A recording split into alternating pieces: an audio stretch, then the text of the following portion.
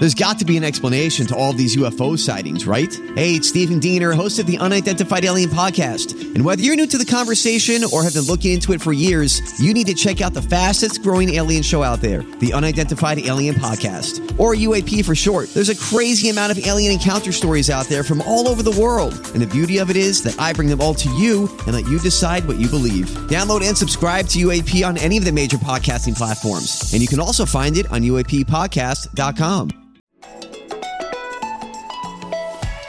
It's Friday, July 29th. From inside the WTOP newsroom, this is the DMV Download, brought to you by the men and women of Steamfitters Local 602. Get an estimate and learn more at steamfitters-602.org.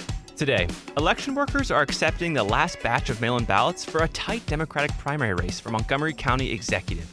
WTOP's Kate Ryan tells us why this runoff between incumbent Mark Elrich and businessman David Blair, despite its length, is just part of a step-by-step ballot counting process. They have to be opened, they have to be processed, they have to be organized. Then they go to, again, this table in this huge room where a Republican and a Democrat sit side by side.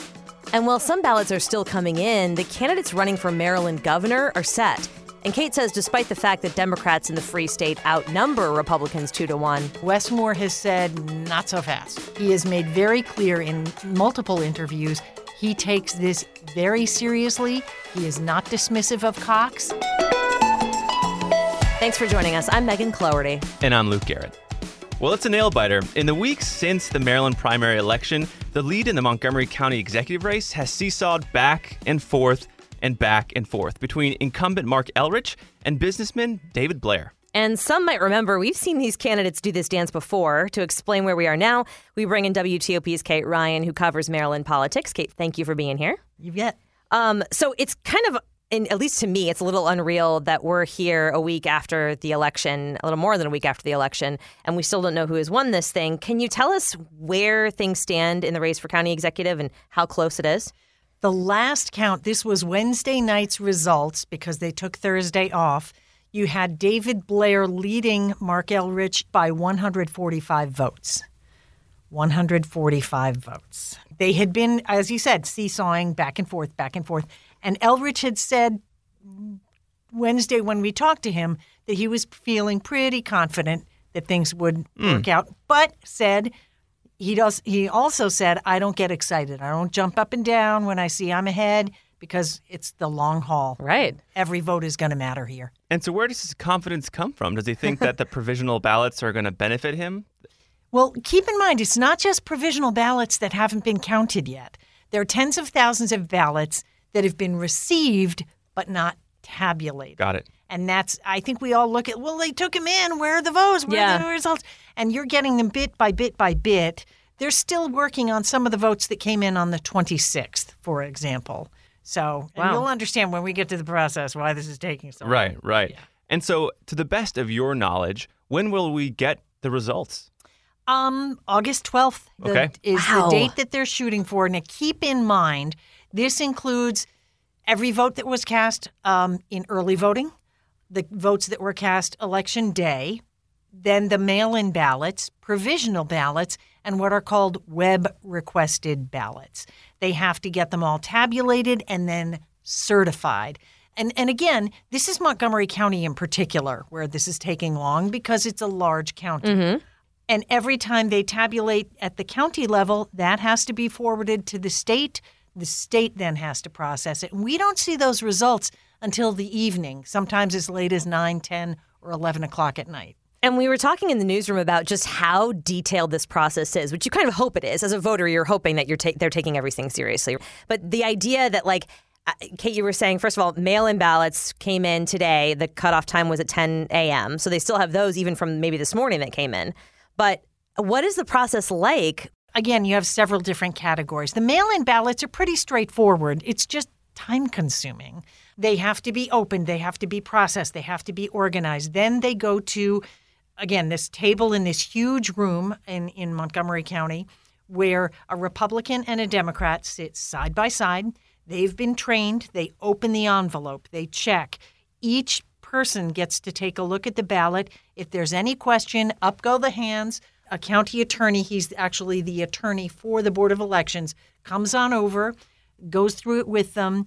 If there's a question that has to be brought to the 5-member Board of Elections, they bring it over there. And this is when, by the way, this is all live streamed, and it's actually kind of interesting. I know some people in this area like probably watching paint dry, right. But really it's actually interesting. You'll see this flurry of activity, and campaign observers who are allowed to observe cluster around as they listen to the conversations. And that's when, well, did they mean this? They actually marked the ballot here and then circled. And there was an instance where someone actually X'd something out and said no here and then circled the bubble they wanted to be counted. So you have to look at it, what was the voter's intention? Is it clear? Is it not determined, et cetera? Weren't you saying earlier, too, that there's something where they actually have to, like, fill out a ballot for someone? Yes. And this is where, okay, there are provisional ballots. And here's how the provisional ballots are done. Those are the cases where, let's see, on Election Day, I show up and I go, I didn't get my mail-in ballot. And they say, oh, well, we're going to have you vote provisionally. And then we'll check because they have to investigate that. What happened to that mail-in ballot? Did they actually? Is this person trying to vote twice? Well, I mean, you don't assume criminality, but it's just a check of was there a screw up here? And can we sort it out? So they'll say, okay, you have to vote provisional. And that means you fill out a provisional ballot that's specially marked. All the documentation has to be handled then and there. So that by this time, when the provisional ballots are opened, someone has to be able to look at it and go, no, what happened here? They have to look at all the documentation that is attached to each and every provisional ballot. There are currently 8,030 provisional ballots. How many people are going through this, like all these? I mean, you're asking a good question. On staff, year-round, Board of Elections, 10. That's on staff county employees who are employed by the Board of Elections. Wow. I cannot tell you, it's really worth a visit to your Board of Elections sometime to see the preparation that goes into this. Oh, I bet. It is monumental. So the same teams of those elections workers are sitting there and going through each and every of these provisional ballots. And then again, if there's a question mark, well, they said they got. So that's one category. Then we have the web-requested ballot. And a good example of this is, let's say you're military and you're concerned that the country that you've been posted to does not have a great, reliable postal service. You might request to get the ballot emailed to you. And it's, again, for people concerned about, oh, God, email and what kind of chicanery could go on there, there is a code that is given to you. It's secured. Right. So that you can download it and print it out on your printer on 8x11 paper, just like I'm holding in my hand, and send it back. When they get it at the Board of Elections, they have to take that 8.5x11 paper, which cannot be put through a machine, and take the cardstock ballot that you and I filled out on Election Day and bubble that in. I liken it to having to bubble in somebody else's SAT answers for them. It is a painstaking process because there are more than 700 ballot styles. 700. So they have to, for every variation of, are you in District 39 in Maryland or District 1? Oh, are wow. you in Congressional 6? That's why this is such a painstaking process, and that's why they were asking people, please don't ask for the web elected. Unless you're one of these folks who is, and they got these ballots from Scotland, from Australia. Gilberto Zelaya, who is the public information officer from Montgomery County Board of Elections, mentioned another country. And he said it's really fun and exciting to see that this really works, right? These people from so far away are able to exercise their right to vote. So, you've got that going for you, but it takes a long time. And Kate, you've really waded into this voting electoral process here in Montgomery County. And it comes at a time when there are some doubts being cast about elections. So as you've dived into electoral politics, or electoral counting, rather, what do you make of those criticisms or doubts cast upon elections? Look, there are mistakes that get made. I believe it was Baltimore City. There were missing flash drives. But there is a safeguard to this. There is another way to count those things in the machines themselves. And I must say, again, when you go and watch this done, they have special tamper tape and special keys, and everything has to be. It reminds me of watching pilots, check, wings, breaks. Everything is called out, one to somebody else, like, here's what I'm doing, opening the tamper tape, I've opened the tamper tape. I'm doing this, I'm placing the tamper tape on. So there are a lot of safeguards, but there can be screw-ups because this is an incredibly complicated process. And it reminds me very much, there was a 1965 book written by some older folks like me may recognize the names, Chet Huntley and David Brinkley, and the staff of NBC News, called Somehow It Works. And that was on the 1964 presidential election. And I often think of that, like, it looks like a mess right now, but somehow it seems to work. It's fascinating. Yeah. Moving now to the known winners of the Maryland primary race for governor, which is such an interesting race. Let's start with Republican Dan Cox.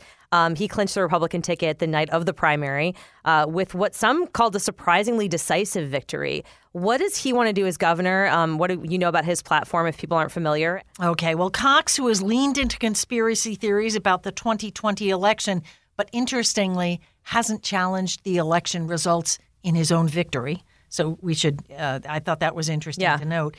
He wants to end mask, vaccine, and health mandates that he says are unconstitutional. The progressive values of bigger government, of more lockdowns, of vaccine passports, of jabs for jobs, these are out the window in my administration. He wants to, quote, free schools from what he calls political or gender ideological indoctrination. And he's concerned about election security.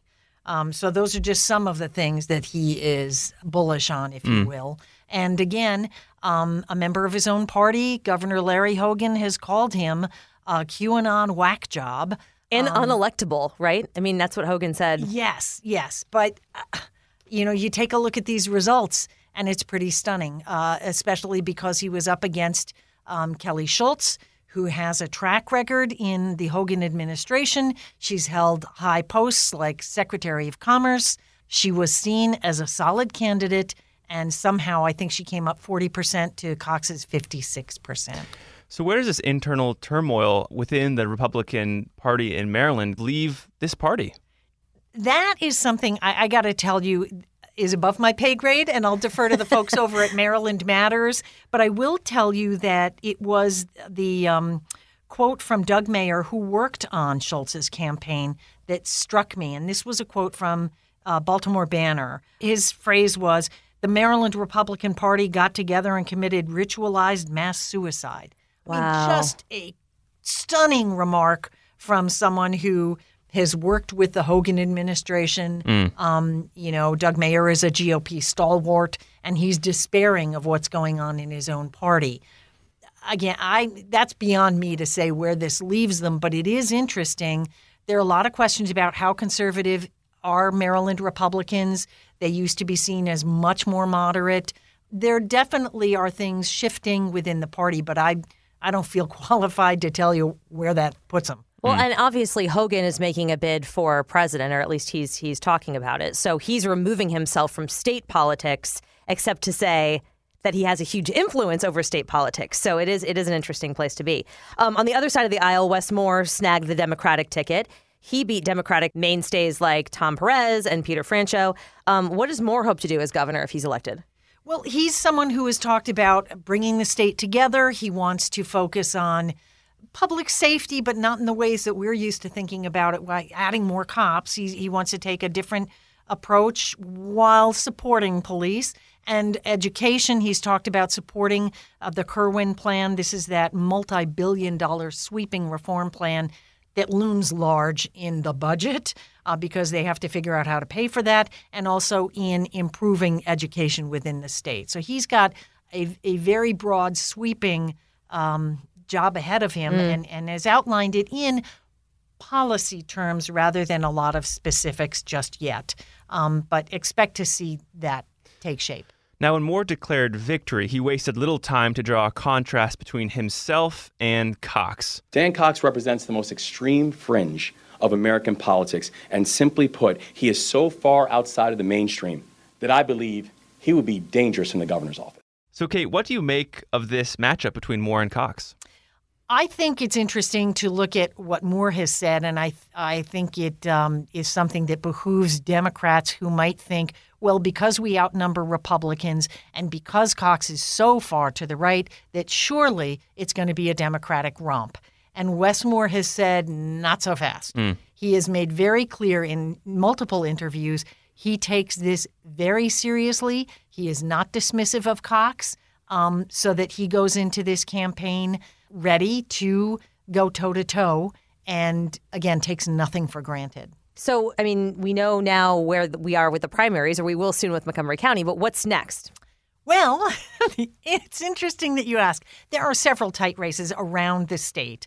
And should these races become so tight that a challenger says, hey, wait a minute, I'm within 0.25% of my competitor, I could call for a recount. Yeah. So, and, could that happen in the Montgomery County executive race among the Democrats? Last time around, it was 77 votes that separated them. Wow. 77. We have to see what's going to happen with this and whether or not the R word could come up. WTOP's Kate Ryan, thanks so much for catching us up on Maryland primary elections. Thank you, and I have to give a shout out to our folks at Maryland Matters, too, because I do check in with them. Yeah, they do great work. Indeed. After the break, Luke and I do a taste test to see if I have actually regained my taste after losing it when I had COVID. Backed by the experience of its hardworking members, Steamfitters Local 602 is ready to take on your next commercial, heating, cooling, HVAC, or refrigeration project. Steamfitters Local 602 adds value to our community through its partnerships with local contractors and building owners, all while keeping the focus on improving the lives of its members and their families throughout the DMV. For work that's on time and on budget, go to steamfitters-602.org to schedule your next project. That's steamfitters-602.org. Steamfitters Local 602. Changing lives. Thanks for listening to the DMV Download. If you like this show, give us 5 stars and leave us a review on Apple Podcast. We love hearing from you guys, and your reviews really do help other listeners find this, our area's only in-depth daily local news podcast. And thank you for making us a part of your day. And before we go, we're going to check in with our friend Megan. She had COVID last week. We're going to check in with how she's doing. Okay, so this is the thing. I mentioned this to Luke earlier, that I don't know why I'm talking like the royal we. I still don't know if my taste is 100% back. So I lost taste and smell for 4 days. Remember my story about I was in the shower, I didn't smell anything, and I took the bar of soap, smelled it, and I was like, oh no! And then I rubbed the bar of soap on my tongue and didn't taste it. Soap. And I was like, oh man! And I didn't have taste or smell. So taste came back first, then smell came back, and I was like, oh, I'm good. But since then, it's been a couple days, and I feel like things aren't tasting full. What do you mean? It's hard to say. Because what do you can't compare it to anything really other than the memory of what you think something should taste like. But last night I had ice cream and it was creamy, but the sweetness wasn't really coming through as much. And today with my coffee, I buy this type of coffee, which I know is bad. I should make my coffee, but I don't. I buy it. And it has kind of sometimes this nutty kind of chocolatey flavor to it in the back, a nuance. A little kick. And I don't taste that at all. So it's just bitter coffee. It does not even bitter. It's cold. I'm wondering if I'm smelling the coffee, but I'm not really tasting the coffee. What is that aftertaste again? It's a chocolatey kind of aftertaste. It's a chocolatey, yeah. Well, lucky for you, I brought some chocolate here, so we're gonna really see. We're doing a taste test. We're gonna see if it's there. Yeah, I'm curious. Well, I'm wondering too because I can taste salt really well. Salt comes through immediately, so I'm wondering if it's certain, certain parts of my taste are back and certain parts aren't. Anyway, let's do the chocolate test. Here we go. There it is. All right. Dark chocolate. This is part of my daily snack. This is a nut and dark chocolate pack from Trader Joe's. Highly recommend, by the way. So what are you tasting, Megan, if anything? I'm definitely tasting sweetness. Wow. But it's mostly sweetness. It's not, with dark chocolate, you have that bitterness a little bit, or you have that kind of... fruity kind of bitterness? Like cherry? Yeah, it's just the sweet. It's just the sweet, so no cherry. And it's dark chocolate, so it's barely sweet. It's like a semi-sweet kind of deal. Yeah, I'm only tasting the sweet. Wow, so your bitterness is masked. Have you guys lost your taste and smell? Does anyone else feel me here?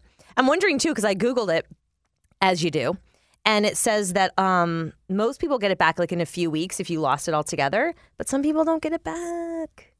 Well, you've started to get it back, so I think you're on the road to recovery. Yeah, I am no doctor. If I am here in this place, I'm in a better place than a lot of people are. I can still taste things. Yeah.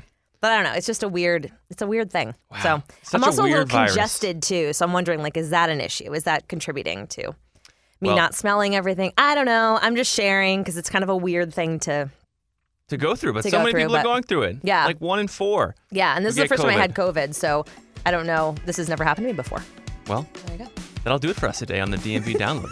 We're brought to you by Steamfitters Local 602, and our managing editor is Craig Schwab, and our music is by Real World. Leave us a review. Let me know if you've lost your taste and smell. And rate us if you can on Apple Podcasts. And check out dmvdownload.com where you can become a VIP listener. And the DMV Download, of course, is brought to you by WTOP News. You can listen to WTOP on 103.5 FM in the D.C. area, 107.7 FM in Virginia, 103.9 FM in Frederick, Maryland, online at WTOP.com. And we also have an app, the WTOP app. Check us out there. Have a good one and see you Monday. Have a tasty weekend, guys.